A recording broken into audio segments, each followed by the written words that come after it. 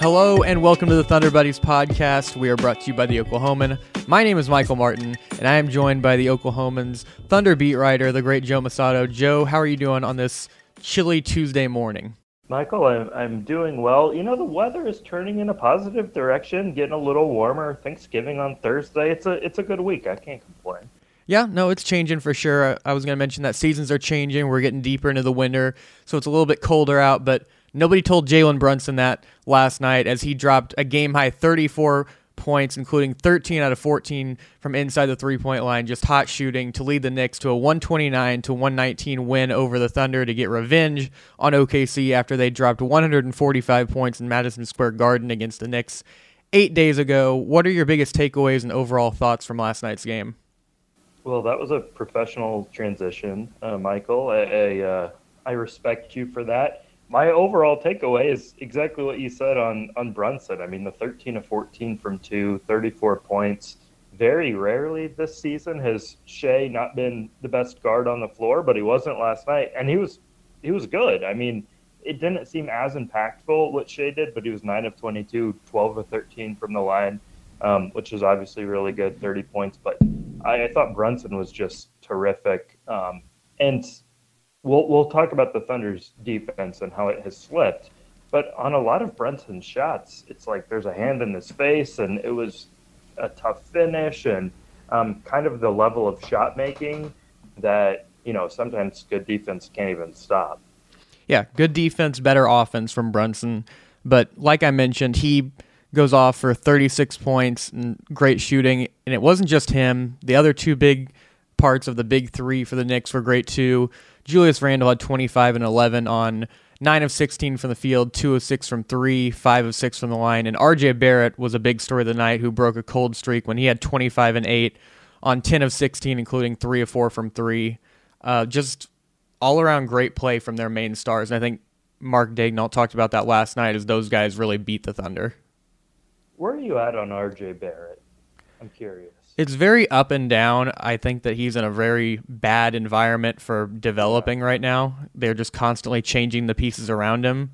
But I still think there's hope for him. I don't think he's going to be a superstar, but there's no reason why he can't be, I don't know, maybe a CJ McCollum level player. Not playing that style, but you know what I mean? Like fringe all-star guy. Yeah, I think I'm to the point, and it's still early, but I think I'm to the point where I would be surprised if he ever made an all-star game. And I think he can be a valuable player. I mean, he's just gotten off to a rough start, but he was good last night, 10 of 16. Julius Randle had like a Julius Randle game of 2 years ago, all NBA type game where he's just like, it was like peak Melo out there from the mid-range, bullying guys in the post. And it's just like, if I was a Knicks fan watching Julius Randle, and I know there's some mixed feelings there, but golly, it would be such a roller coaster ride because so many of his shots, it's like, it's a little early in the shot clock, or that's not the most efficient shot, but when it goes in, you can't argue with it, and when it doesn't, he gets booed, and there are bad feelings in Madison Square Garden. So the Knicks are just a really weird team, but they played well last night. Yeah, Randall has a lot of those shots where you're looking at it, you're like, oh, you're taking that. And it goes in, you're like, oh, all right, I guess I don't know anything. But yeah, RJ Barrett, exactly. It's still early for him. I don't know. I don't know what exactly his role or best way to play is. I think that's a big part of it, but who knows going forward. Maybe he'll get to a new team and we'll get to see some different things. But speaking of the Thunder, seemed like another slow start for Josh Giddey last night in the first half. He went off in the second half and I think had 14 points, but started off the first half really slow, I think on 1 of 6 shooting. Yeah, he actually finished with 18, 9, and 7, which those box score numbers kind of blow you away, but it didn't feel like that during the game. Not his best night, certainly not his worst night. Like, he didn't stand out to me really either way. I mean, there weren't a lot of Thunder performances that did, honestly. I mean, this was a game that the Knicks, they almost led wire to wire, very similar to that game a couple of nights ago against Memphis. The Thunder never led the Grizzlies, never had that final, comeback push in them. Thunder only led by 2 last night. And, we talk about Brunson. Every time the Thunder got close, Brunson had the answer. But I thought Giddey was okay. I thought J-Dub was okay. Dort, he tied his season high, 24 points, but it's just like a bunch of numbers that didn't add up to much of anything as far as, the result in this one. Speaking of Dort, it seems like he's kind of rounding into form. He had a cold stretch to start the season, but he's shooting much better from three, and I think he's now up to about 14 points per game. So he had a really nice game last night, but it seems like he's rounding more into form of what we saw for the last couple of years. Yeah, and a couple more corner threes. I think, what are you seeing from him offensively? Do you think it was just a bad start, like a slump to start the season, or has his change in shot diet sort of like helped stabilize his numbers? I think his shot diet has really helped, and then just his positioning on the floor, like we mentioned a few pods ago. It's hard to take a lot of corner threes when you're not in the corners. But I think they've put him in better spots to succeed there, and I think he has a better understanding, I think, now of what's being asked of him and what's his job offensively. I think you're seeing a lot less possessions of him as a primary ball handler running pick and rolls or trying to initiate things, and more of him being like a secondary creator or playing off, catch and shoots or getting some flybys and going to the lane. But I don't know, much more contained, which I think is what the ideal role is for him going forward. Yeah, those are good points. Darius Bazley was also back in action, played 18 minutes. That stretch in the second quarter was crazy. I mean, he has 3 blocks in 6 minutes, 2 on Obi Toppin, one of the best dunkers in the NBA, and then 1 on a Quentin Grimes layup attempt.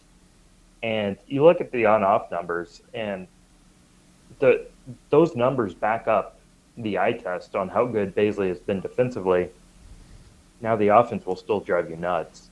And especially like when the defense is working, he tries to sort of force the offense, and it's like a give and take. You can't have one without the other. But all in all, coming back from a 5-game absence, I thought he played pretty well. Yeah, after an injury, he looked like he was shot out of a cannon to start that game. Like, he was running full speed up and down the court. He had those blocks. He met Obi Toppin, like you mentioned, at the Summit, a guy who, I think Obi Toppin won a dunk contest a couple of years ago. The dunk contest, not really talked about all that much, but he was in it at least.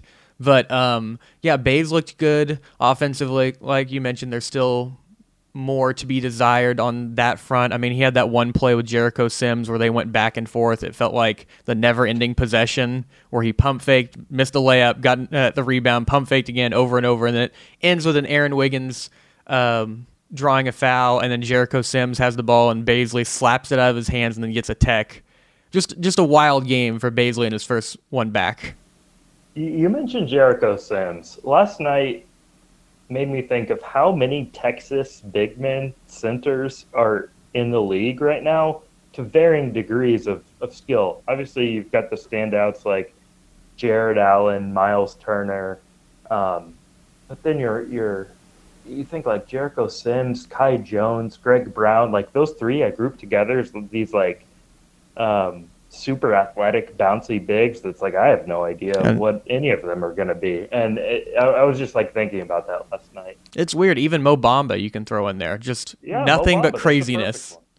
Yeah, no, the Texas bigs definitely they have a 0 to 100% chance of turning into something. I mean, Kai Jones, his if you watch his pre-draft tape and just watch the highlights, you're like, how is this guy not go number 1? But got to watch the rest of the film.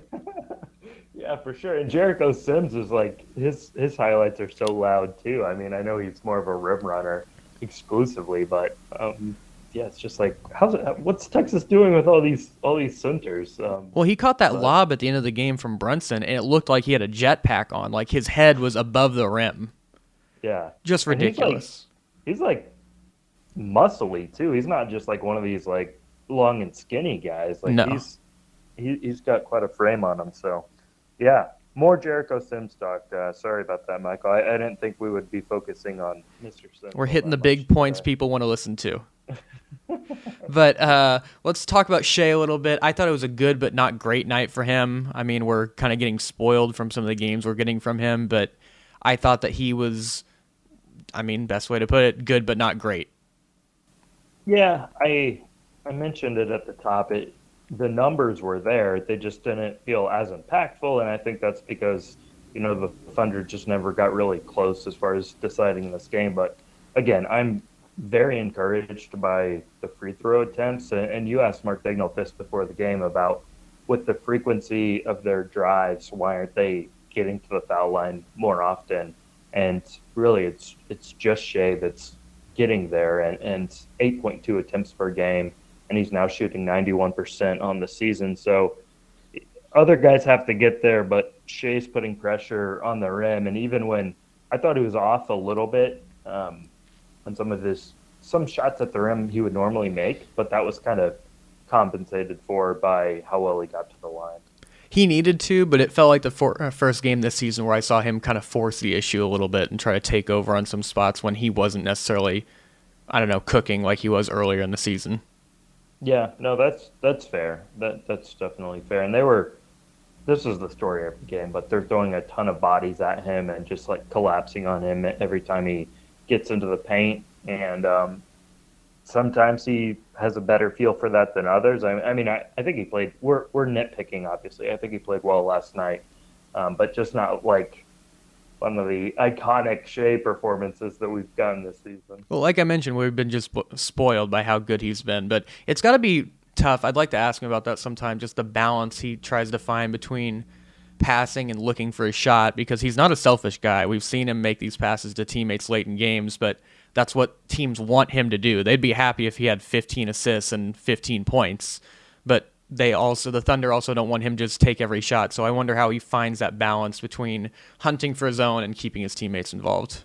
Well, and the Thunder knows that Shea could be even more,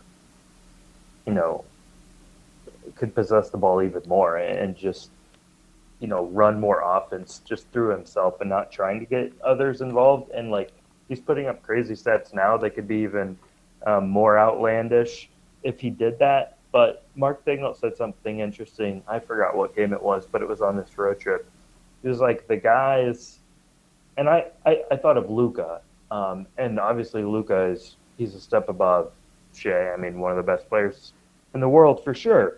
But he was like, teams that just have one guy and you know what they're going to do, and like it's all predicated, their offense is entirely predicated on one guy. Those teams are easier to stop, even though the individual talent is so great. Whereas he mentioned Shea and John Morant in the same sentence. They excel because they get their teammates involved, and that makes them even harder to scheme for because you're not just worrying about him trying to make every play. So, I think that's a balance they're trying to like help him find as well. Yeah, I mean, he could definitely be that more heliocentric offensive piece like Luka or James Harden in Houston in the past, but I think it's definitely more productive for winning for him to play like this. But to me, the big part of the game was just a slow start. The Thunder outscored by 4 in the first quarter, 7 in the second quarter, and in the second half, they win the second half by 1 point. They outscored the Knicks by 1 point in the fourth quarter, and they tied in the third. So just trying to claw their way back the entire second half after a little bit of a stumble coming out of the gates in the first, but just couldn't get it going. The Knicks don't have a good offense. They don't have a terrible offense. I think they were ranked 20th coming into this game. But, one game ended in a loss. This one ended in a win for New York, but they've just torched the Thunder's defense. So let's I think we have some stuff prepared on that. Let's do it. Yeah. Defense. The defense is on a downslide. OKC's given up over 110 points in all of their last 8 games. What do you think is going on, or the major issues here? I don't want to be an idiot and just say I don't know, but I don't know. I think a lot of it is Mark Daigneault was clear last night. He said, I'm not questioning our guys' effort, but I think some of it is just, fresher legs at the beginning of the season, and now we're getting into a point where they were playing so hard and so well defensively, just that I think that's hard to sustain given their we've talked about their defensive flaws from a personnel standpoint, and their effort sort of overshadows that a little bit. I think some of it, like last night, is just uncanny shot making from the other team, and it's like you can't really control that. They've run into a couple of those games. I think some of it might have to do with all of these lineups continuing to switch and learning how to play with with different guys around you within the scheme. They even went zone some last night, which I thought was interesting. So I don't know. I think it's a confluence of factors, but what are you saying? I mean, they're throwing out a lot of things. Like you mentioned, the zone last night. They ran a 1-2-2. They ran a matchup zone. They're trying stuff, which is what I love about Mark, is he's not afraid to just throw things out there and see if it sticks instead of just standing pat and letting whatever happens. But I think they're missing some rim protection. I mean, that's the biggest hole in the roster. It's a giant Chet-shaped hole in the middle that is obvious of what they're trying to build around him. But also, you mentioned the rotation flux of guys in and out of the lineups. But more than that, I think some of it is just the injuries that they've had over this last stretch. Poku's missed 3 games. Trey Mann missed some time. Baisley and Isaiah Joe also. And then you mentioned just the hot streaks of games.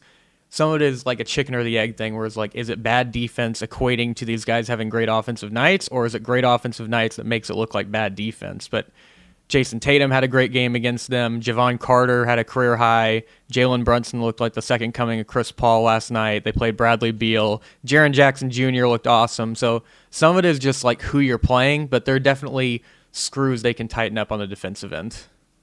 Yeah, and you mentioned personnel, and just they missed Baisley on that whole road trip. Obviously, he was back last night, didn't result in better defense. But just for some context, when Baisley is on the floor, the Thunder's giving up 102 points per 100 possessions. That's a really good mark. When he's off the floor, the Thunder's giving up 114.7 points per 100 possessions. So that's a 12-point difference in his on-off. So I think that certainly contributes to some of it. And we talked about the rim protection. Baisley's not that like traditional rim protector. But he's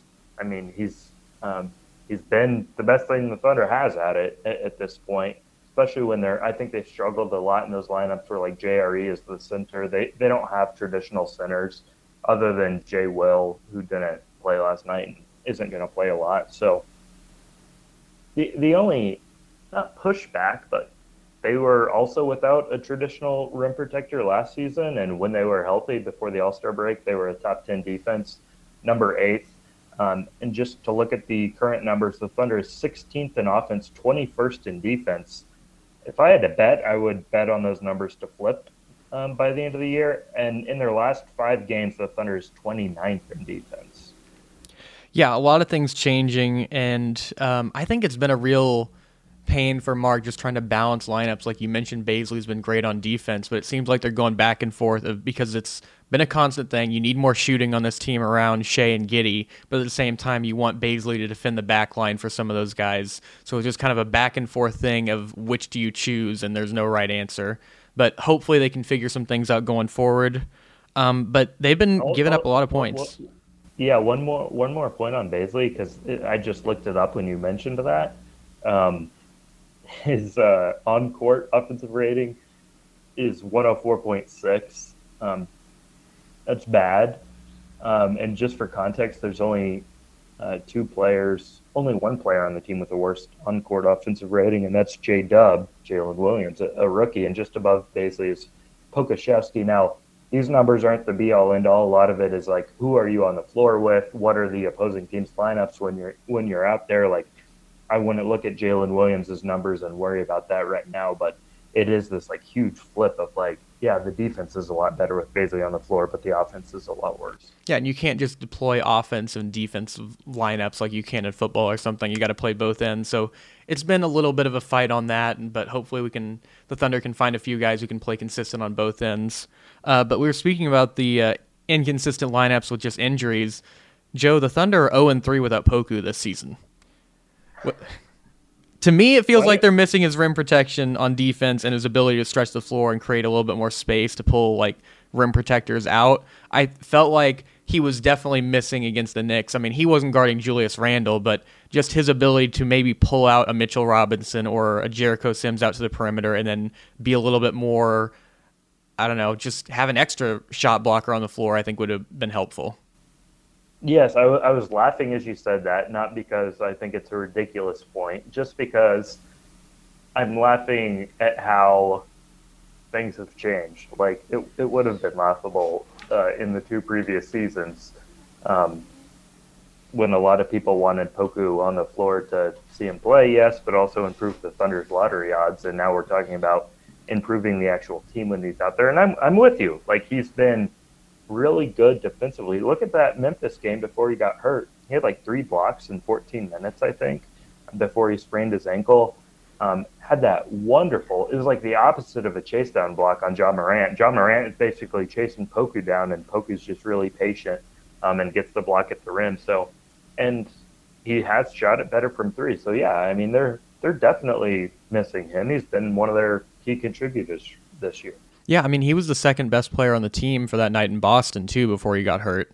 He's been playing some really good basketball, and I don't blame you for laughing, because it's been a big change of events for Poku, where, I mean, it does sound weird. I was on Twitter saying, I was like, they're really missing Poku, which is a crazy thing to say for this team, that you go, you know who they're really missing right now is a guy who's on Shaqtin' a Fool all the time, but he's really improved his play and been like a very valuable piece to this team on both ends.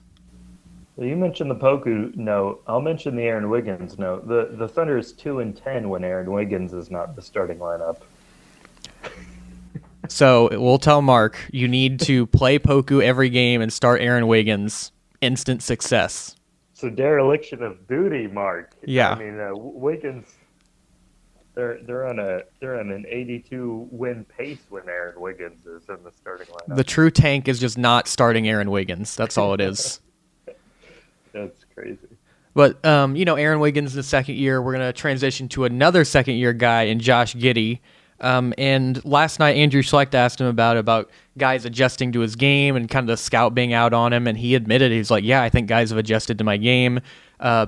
Different teams have scouted out our inbounds plays, which he still got an inbounds assist last night, but they are jumping on that. So I don't know, what do you think he can add or do differently to counter some of those adjustments teams are making towards him? Well, I think the scouting is a huge part of it. And, he clearly caught some teams off guard last year just with his feel. And that's, one of the, that's one of the penalties for being a good player. You start to get scouted more, and they're gonna know your tendencies a little bit more. And looking at the numbers last year, he averages 6.4 assists and 3.2 turnovers per game. Very good for a rookie this year. Almost playing the same amount of minutes. He's down to 5.8 assists, but his turnovers are up to 3.4 per game. And besides teams playing him differently, or like we talked about it's just going to take some time for him to learn how to play next to this version of Shea. I just think he's been generally careless with the ball at times, and just kind of forcing the issue with some of his passes, or being 6'8", like some guards try to pick on him a little bit and can poke the ball away when he's a little loose with it. I think it's more of just like that stuff that bothers me more than him fighting through some of these struggles with defensive looks. Obviously, the shooting's been the big issue that people want to talk about, but I think an underlying thing that's really caused problems that you mentioned is he's just kind of loose handling the ball, just dribbling, and I'd like to see him get his handle a little bit tighter. And you mentioned smaller guards getting into him, and he just he plays sort of straight up, if that makes sense. Mm-hmm. Like, he's very up and down, but when you see, not everybody Shea, but you see him kind of getting horizontal to the floor, bending and doing different things, and it makes it harder to guard. But when you're straight up and down, it's a little bit easier to kind of mirror a guy defensively. Yeah, and when like a undersized guard is like, crouching in a defensive stance, he's like at eye level with the basketball, basically. I mean, and when he is playing upright like that, I think it is, it's a little hard for him. And again, I mean, this guy is, he's 20 years old. He turned 20 43 days ago, which is insane. So I give it time. I mean, he's not been great this year, not even been good this year, been a little worse than last year. But I mean, what do the Thunder say? Development is not linear. I think development is not linear. Yeah. Trademark. Yeah. Before. Trademark quote right there. They're going to put that on a t-shirt, and I'll wear that show mark next time. But you mentioned him getting guarded by smaller guys, and one of the adjustments I'd like to see him have is with the double overtime game against the Bucks, you saw him post up Javon Carter and Grayson Allen, some different things like that. And I don't want to sound like an old head, but I'd like to see some more of that. It's not a one-to-one comparison, but if he could be some of that discount Jokic role of playing at the elbow and the block and kind of having the offense kind of rotate around him, I think that would be nice. Just having him use his size more if they're going to put smaller guards on him or just guys who aren't as strong. And if they're going to put bigger guys on him, then I think you take him out to the perimeter a little bit and let him try to blow by guys. But just playing to different strengths of his instead of just high pick and roll, just kind of playing guys straight up over and over, because we're seeing it's not necessarily working out this year as well as it was last year, especially with those smaller guards on him. I think that's a good point. I think he can use his size more inside and picking on some of those smaller guards. And to that point, last year he only attempts 1.5 free throws per game. This year that's down to 1.3. If he starts doing those things, maybe his free throw rate goes up a little bit. Now he's not a great free throw shooter, career 71%, but certainly you would like to see that go up a little bit.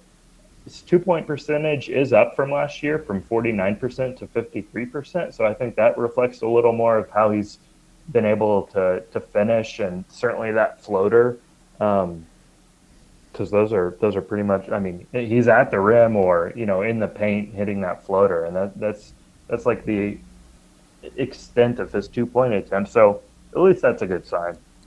Yeah, just varying up his offense. You mentioned it. It's a floater, it's a layup, or it's a spot up three for 90% of the time for his shots offensively. And you mentioned the free throws. That's another thing I was going to get to, just using his frame. I'd like to see him more aggressive going into the lane and taking contact, because he's a big guy. I mean, that's one of my biggest takeaways seeing him in person last year is just he's massive for a guard and just a player overall, especially at that age. And I'd just like to see him use his body more and get to some of those fouls. And even at 70% shooting, that's not so bad where we're going to go hack a giddy and it's embarrassing to have him at the line. And just the law of averages and just quantity over quality, I'd like to see him get to the free throw line more. And we keep mentioning Shea, but that's how he took this big leap over the last couple of years, is really, really getting to the line and getting downhill and getting those easier points. I mean, these superstars in the league, they're not scoring 90% of their points in the half court or the full court. They're getting a lot of points at the line. Yeah, for sure. One random note on Giddey, he sometimes I think his shot attempts at the rim are sometimes harder than they should be, or at least they look like they should be, especially given his size at 6'8". Like, he's really falling in love. It's like a driving hook shot layup, like off the glass, and it seems like a really tough shot. And when it goes in, it's like, wow, what a move. But when it doesn't, you're like, clearly there's got to be a better finish than trying that. But that's just like one minor thing that stood out to me. I mean, I think that's something that to me is an example of just kind of avoiding contact, where you're going up and doing this hook where maybe if you take one more dribble and use your body and get into the contact, you can get closer and maybe get fouled. But to talk about his shot, progress is not linear, like we mentioned. That's the slogan for this show. But changing your shot is incredibly hard. As somebody who's tried to change their shot and been around guys like that, it's like going from holding a pencil or a fork one way your entire life and then having to remember every single time to do it. And it's just so hard, because I'm sure Josh has been shooting this way since he was like 8 years old and made little adjustments here and there, but working with Chip, he's had to change some bigger things. And, adjusting a shot, because I've seen some people on Twitter, it's like, well, we're paying Chip England all this money and this guy can't shoot, this guy can't shoot. With a shooting coach, it's not overnight. It's like weightlifting. You don't just go from like, I think I'd like to lift weights, to now you're bench pressing 300 pounds. Like, you got to work your way up. There's going to be ups and downs, but it's not going to be something that's overnight. Also, this is not all on Chip England. I mean, if Chip England could, instantly make Josh Giddey a 35% three-point shooter, I think Barry's made this joke, but the man should make like $20 million a year, because it just isn't going to happen. And an interesting thing to point out, and I know this is a little in the weeds, but Josh Giddey's dad played with Andrew Gaze in the NBL. Andrew Gaze is an Australian legend, briefly played in the NBA, but he was known more than anything as this just sniper three-point shooter.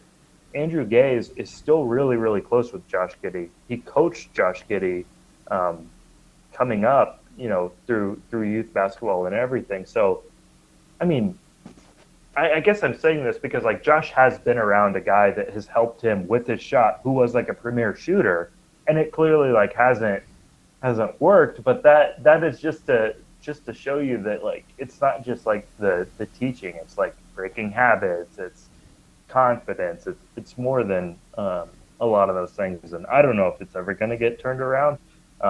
Hopefully, it's better than 27%, which is actually above from 26% last year, but. Yeah, I think we're putting a little. Chip England is obviously a great shooting coach, but it's not this thing where like everyone's percentages are going to take a 5% bump because he'd be worth $500 million if that was the case. Yeah, there's no guarantee. Different guys will go up, different guys will go down. I think you've seen some improvements for guys, but if he can just turn everybody into a 40% three-point shooter, he should be working for NASA or I don't even know. He should be doing something bigger than basketball if he can flip things around like that. But we'll see with Josh. I'm still confident in his ability to develop. And more than anything, as you're changing your shot, it's less about just looking at the makes and more just looking at the consistent form. Because as long as you're consistent, it's going to end up going in eventually. But if you're in your own head, like Shaq was famous for this, where he changed his free throw routine every single time at the line. It just doesn't work that way if you're doing something different every time. But if you're Josh and you're taking these shots, just being consistent in the work and having the same routine, the same form that's been improving, I think you're going to see some results. It might not be the results as well as people want to see, but I think it's going to improve. I will fully admit my eye is not trained well in this area, but every time someone talks about, oh, this guy's shot looks different, or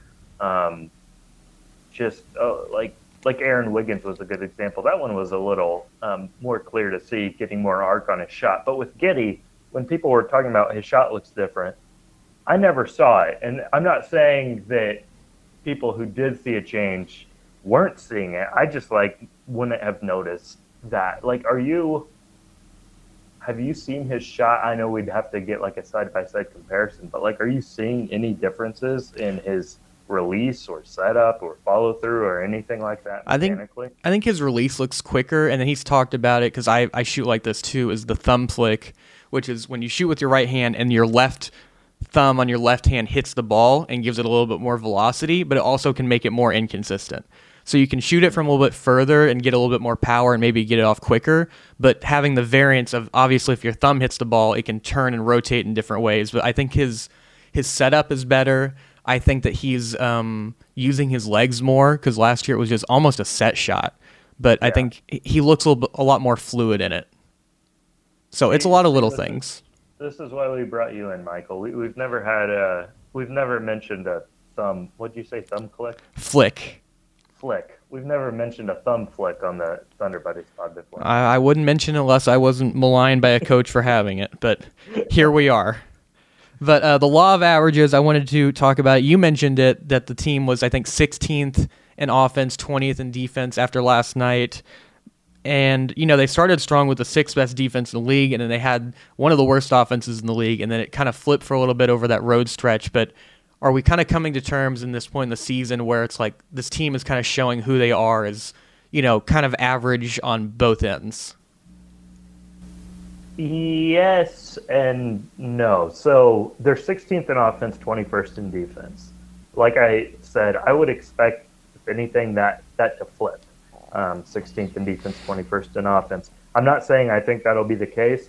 You said average, and I know, potato, but I don't think they're going to be, 15th in net rating by the end of the year. I think they're going to look something like 18th in defense, 20th in offense, something like that. I don't think there's going to be this wide variance between it, but I think the defense I think they'll finish with a better defensive rating than offensive rating, which would certainly have to flip. Last 5 games, this is not very thundery. The Thunder is fourth in offense in the last 5 games, 29th in defense. Those are numbers that we have seen just be the opposite. And it's kind of nice to know that the offense can be this good. Um, but meanwhile, the defense has been atrocious. And I think this is a team that prioritizes defense more than anything. I think it's a coach that prioritizes defense more than anything. You don't see Mark being all chipper at the offensive success. You see him more frustrated with the defensive issues. Well, and you could see that frustration last night in the press conference when I think it was you or Schlecht who mentioned the last run of points of how many they've given up, and he added on other games that you didn't mention, like he was ready to talk about it. Yeah, it was like there was a sticky note on the microphone with all of the point totals they've given up, and he was just like reading them off, but there was nothing in front of him. He just had these. It's like these numbers have been haunting him before he goes to sleep or something. So yeah, it's clearly bothering him, and he made the point that it's all correctable stuff because it's stuff that they were doing at the beginning of the year. So obviously there's just been some sort of let up, either effort-wise, being locked in mentally, focused, stuff like that. I don't really know what it is, but it certainly has slipped. Well, and that's why I said the law of averages is because the truth is they are not the sixth best defense in the NBA like they were early in the season, and they're not a bottom five defense like they have been over this last stretch. They're not a top four offense like they were in this last stretch, and they're not a bottom five offense like they were to begin the season. The truth is somewhere in the middle, and I think we're going to figure that out. But just by the nature of this roster and being a young team, it's going to be inconsistent. It's going to be up and down. What would you? So I said I think I said 18th in defense. 20th in offense. I'd be generous.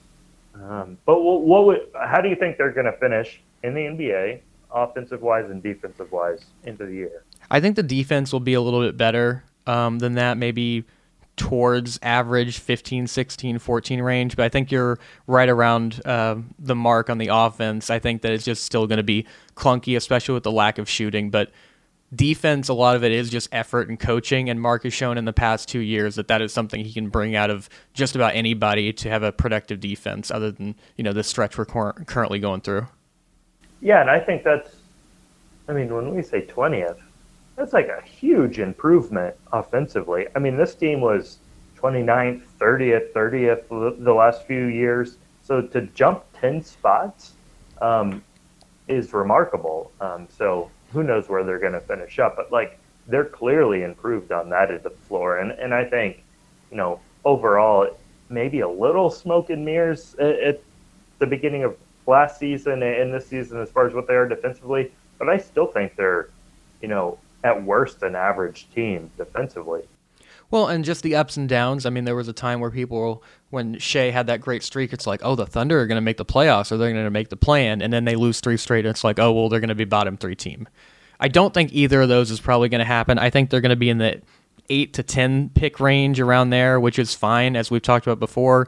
Chet is really your first-round pick for this year, and just whatever else you get is gravy beyond that, but I wouldn't be too worried about it. If I was, a Thunder fan watching this team, I think you got to evaluate it less on wins and losses and more on just, seeing what the team has in these guys on the roster, how they play together, how they can develop, and just watching them build good habits. So on Tankathon.com, a very nice website that came in, that's come in handy over the last couple of seasons, the Thunder is 8th in the reverse standings. So right in that range you just talked about. If they finish 8th in the reverse standings, you're feeling okay because, like you said, you still have Chet. A star has emerged, a superstar has emerged in SGA. But then you look at the odds and you're saying, okay, you got a 23.5% chance to land a top 4 pick. They'll take that 23.5%. That could certainly happen. Now to get the number 1 pick, it's like 4%. You're not putting, or no, it's 5.3%. So not impossible, but you're not putting too much weight on that. It's gravy. I mean, they're in a good shape either way. If they continue to improve, it's like, okay, they're ahead. If they start to lose some more of these games, like at home against the Knicks, a game they probably shouldn't lose, it's good for the lottery standings. And if you're in that sort of 8 to 10 range, if you stick there, you trust the scouting and Sam Presti in the front office for for picking the right guy at that spot, and you bake in the quarter chance that you move up in the draft into the top 4 of what's a very good draft. And crazier things have happened, like teams jumping up. I think since the new lottery odds have changed, they flattened out the odds. The team with the number 7 odds has jumped every single year. So you never know. And I think the first and second pick are kind of set in stone with Scoot Henderson, Victor Wembanyama, those 2 guys. But beyond that, the Thunder have all these draft picks accumulated, young talent. There's still a very good chance they could just trade up into the top 3 or 4. So I just wouldn't. I think that should be on the back burner, like you said, and just the season's all gravy. Yeah, trading up is super difficult. I mean, we'll see. I think they'll probably use their picks more in. I mean, this would be a leap, but like a Donovan Mitchell-esque fashion, where like the team is there, and now you're bringing in another piece, bundling together a lot of picks. But I mean, your point is valid. Like it just gives you flexibility where you're not just like married to that one spot. Like you can do a lot of different things. Yeah, I was just more talking the fact of even if you're at 8, you're not stuck. Like there's still a chance you can do other things, even if you come out of the draft with the 8th pick. And by all accounts, this looks like another great draft coming in here. We'll get into it later in the season, talking about some of the draft prospects outside of Scoot and Victor. But a lot of great young talent coming in the league. I mentioned gravy. Let's get into our last segment here. Joe, there's going to be a lot of fun. Everyone knows the start, bench, cut game. If I give you 3 players, you'd say, I want to start this guy, bench this guy, and then cut the last guy out of the 3 options. But, Joe, we're doing it with Thanksgiving foods here. So I want to get your takes on these Thanksgiving foods. Which ones are you starting, benching, and cutting? I have some different categories. Are you ready? I'm extremely fired up. I mean, we've just wasted time talking about basketball. Let's get to the real game. Yeah, this will be we'll clip this and put it right at the front. This is what people want to hear. We'll start with dessert, which usually comes last, but I had this first up. Start, bench, and cut pumpkin pie, apple pie, pecan pie. Okay, see, this is interesting because I'm gonna put too much analysis into this. I'm gonna start pecan pie. I was a late arrival to pecan pie. Probably didn't have it until I was, dare I say, 16, 17. Like as a kid, wasn't a huge fan of nuts. Kind of looked gross. Didn't look like a dessert. But now I've really come to enjoy it. So I'm gonna start pecan pie. I'm gonna bench pumpkin pie just because it's this is where it gets tricky. It's more of a Thanksgiving staple in my head, even though I don't really go for it. But it's like an honorary, like good locker room guy to have on the bench. I'm gonna cut apple pie, and I love apple pie. I just associate it more with like summertime than I do Thanksgiving time. Like a 4th of July type of thing. Yeah. Yeah, exactly. Yeah. No. Pecan pie it's not bad like candy corn, but it's like the staple of you just kind of have to have it around. It's just a given here. But yeah. I'll start pecan. I'll bench apple and cut pumpkin only because I just don't like the taste of pumpkin. That's just me. Well, that's a pretty good reason to cut pumpkin. Sort of a weird thing, right? It's just like we buy like a can of pumpkin, put it in a pie crust, and put it in the oven, and there it is. It's kind of an odd thing, but I'll have like an honorary bite. Maybe put some whipped cream on there, spice it up a little bit. I could go for it. The fruitcake of Thanksgiving, that's for sure. But that's a topic for another time, yeah. Next, we'll get into the potato section of it. Mashed potatoes, scalloped, and roasted. Start, bench, cut. Okay, this one's easy. I am starting mashed potatoes. I love mashed potatoes on Thanksgiving. Just complements the whole meal. I will bench scalloped potatoes. I like scalloped potatoes. Kind of slept on. Uncutting roasted potatoes. You can have those anytime. Just, minimal effort involved. See you later, roasted potatoes. I got the same rankings. We'll move on to the meats here. We've got roasted turkey, fried turkey, and ham. Okay. Well, I could cut everything except the roasted turkey. I mean, hey, fun fact, I'm actually going to be in charge of our Thanksgiving turkey, family turkey this Thanksgiving for the first time. So the pressure is on, but I will be sticking that bird in the roasting pan in the oven. So that's the starting point. Confession: I have never had fried turkey. I don't think in any context. I do like the idea of it, so I'm going to bench that, and I'll cut the ham and save it for Christmas maybe. I'll do the same. I haven't had fried turkey either. I've heard nice things, but we'll get an update on Friday about how your turkey adventures went. Have you ever made have you ever been in charge of the Martin family turkey? No, they'd rather get pizza or something like that than let me do that, and I don't blame them. Nothing good could happen if they said like, "Hey, Michael, go to Billy Sims and pick up some turkey." I think it would end really well. But if they're like, "Here's a raw turkey, we want you to like make this into something," I think all of us would be in the hospital by the end of the night. I've done my research. I've tried to improve my cooking skills over the last couple of years, and I think I'm ready for this moment.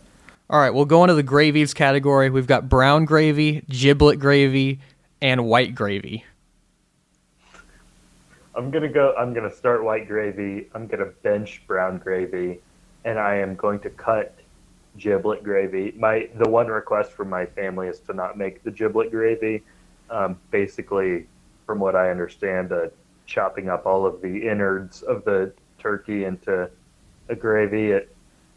I mean, if you like it, that's awesome. I know it's a staple, but just doesn't sound all that appetizing. I try not to ask questions.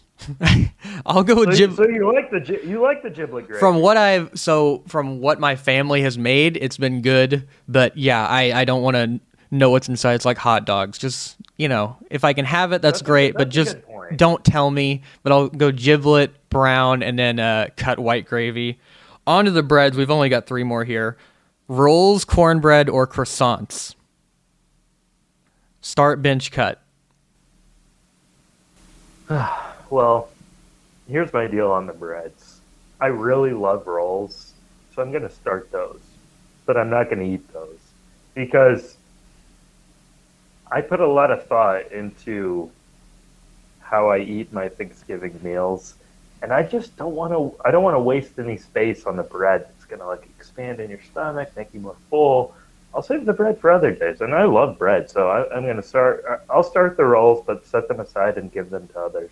I'm going to bench cornbread. I love cornbread. Croissants never really been a part of my family Thanksgiving, but I do love croissants, just not in this context. I'll be honest, they were a throw-in. There weren't a ton of other bread options for Thanksgiving that I could really find. Yeah, I don't know what else. Unless you do like stuffing or dressing is like a bread. It's composed of bread primarily. Do you say dressing or stuffing? Dressing.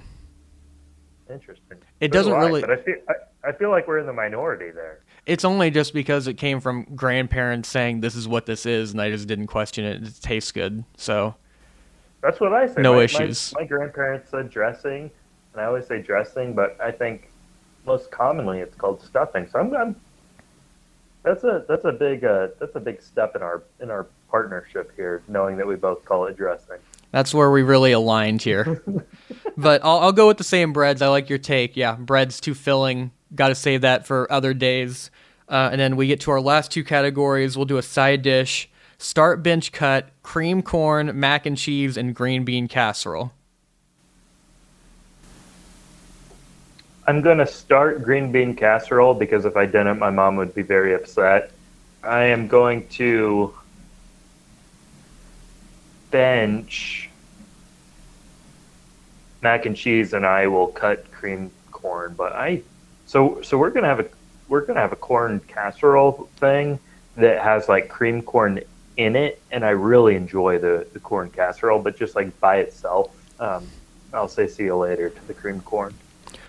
I'll go opposite a little bit. I'll go mac and cheese start, bench cream corn. I apologize to your mom. I'm just not a big green bean casserole. I'm sure hers is fantastic. I just haven't had the chance Maybe you can get me a to-go. They're all the same. Every green bean casserole I've ever had tastes the same. Yeah, you can bring me like one of those styrofoam plates with a tin foil to the game on Friday. We'll do a live reaction on Twitter. That'd be great.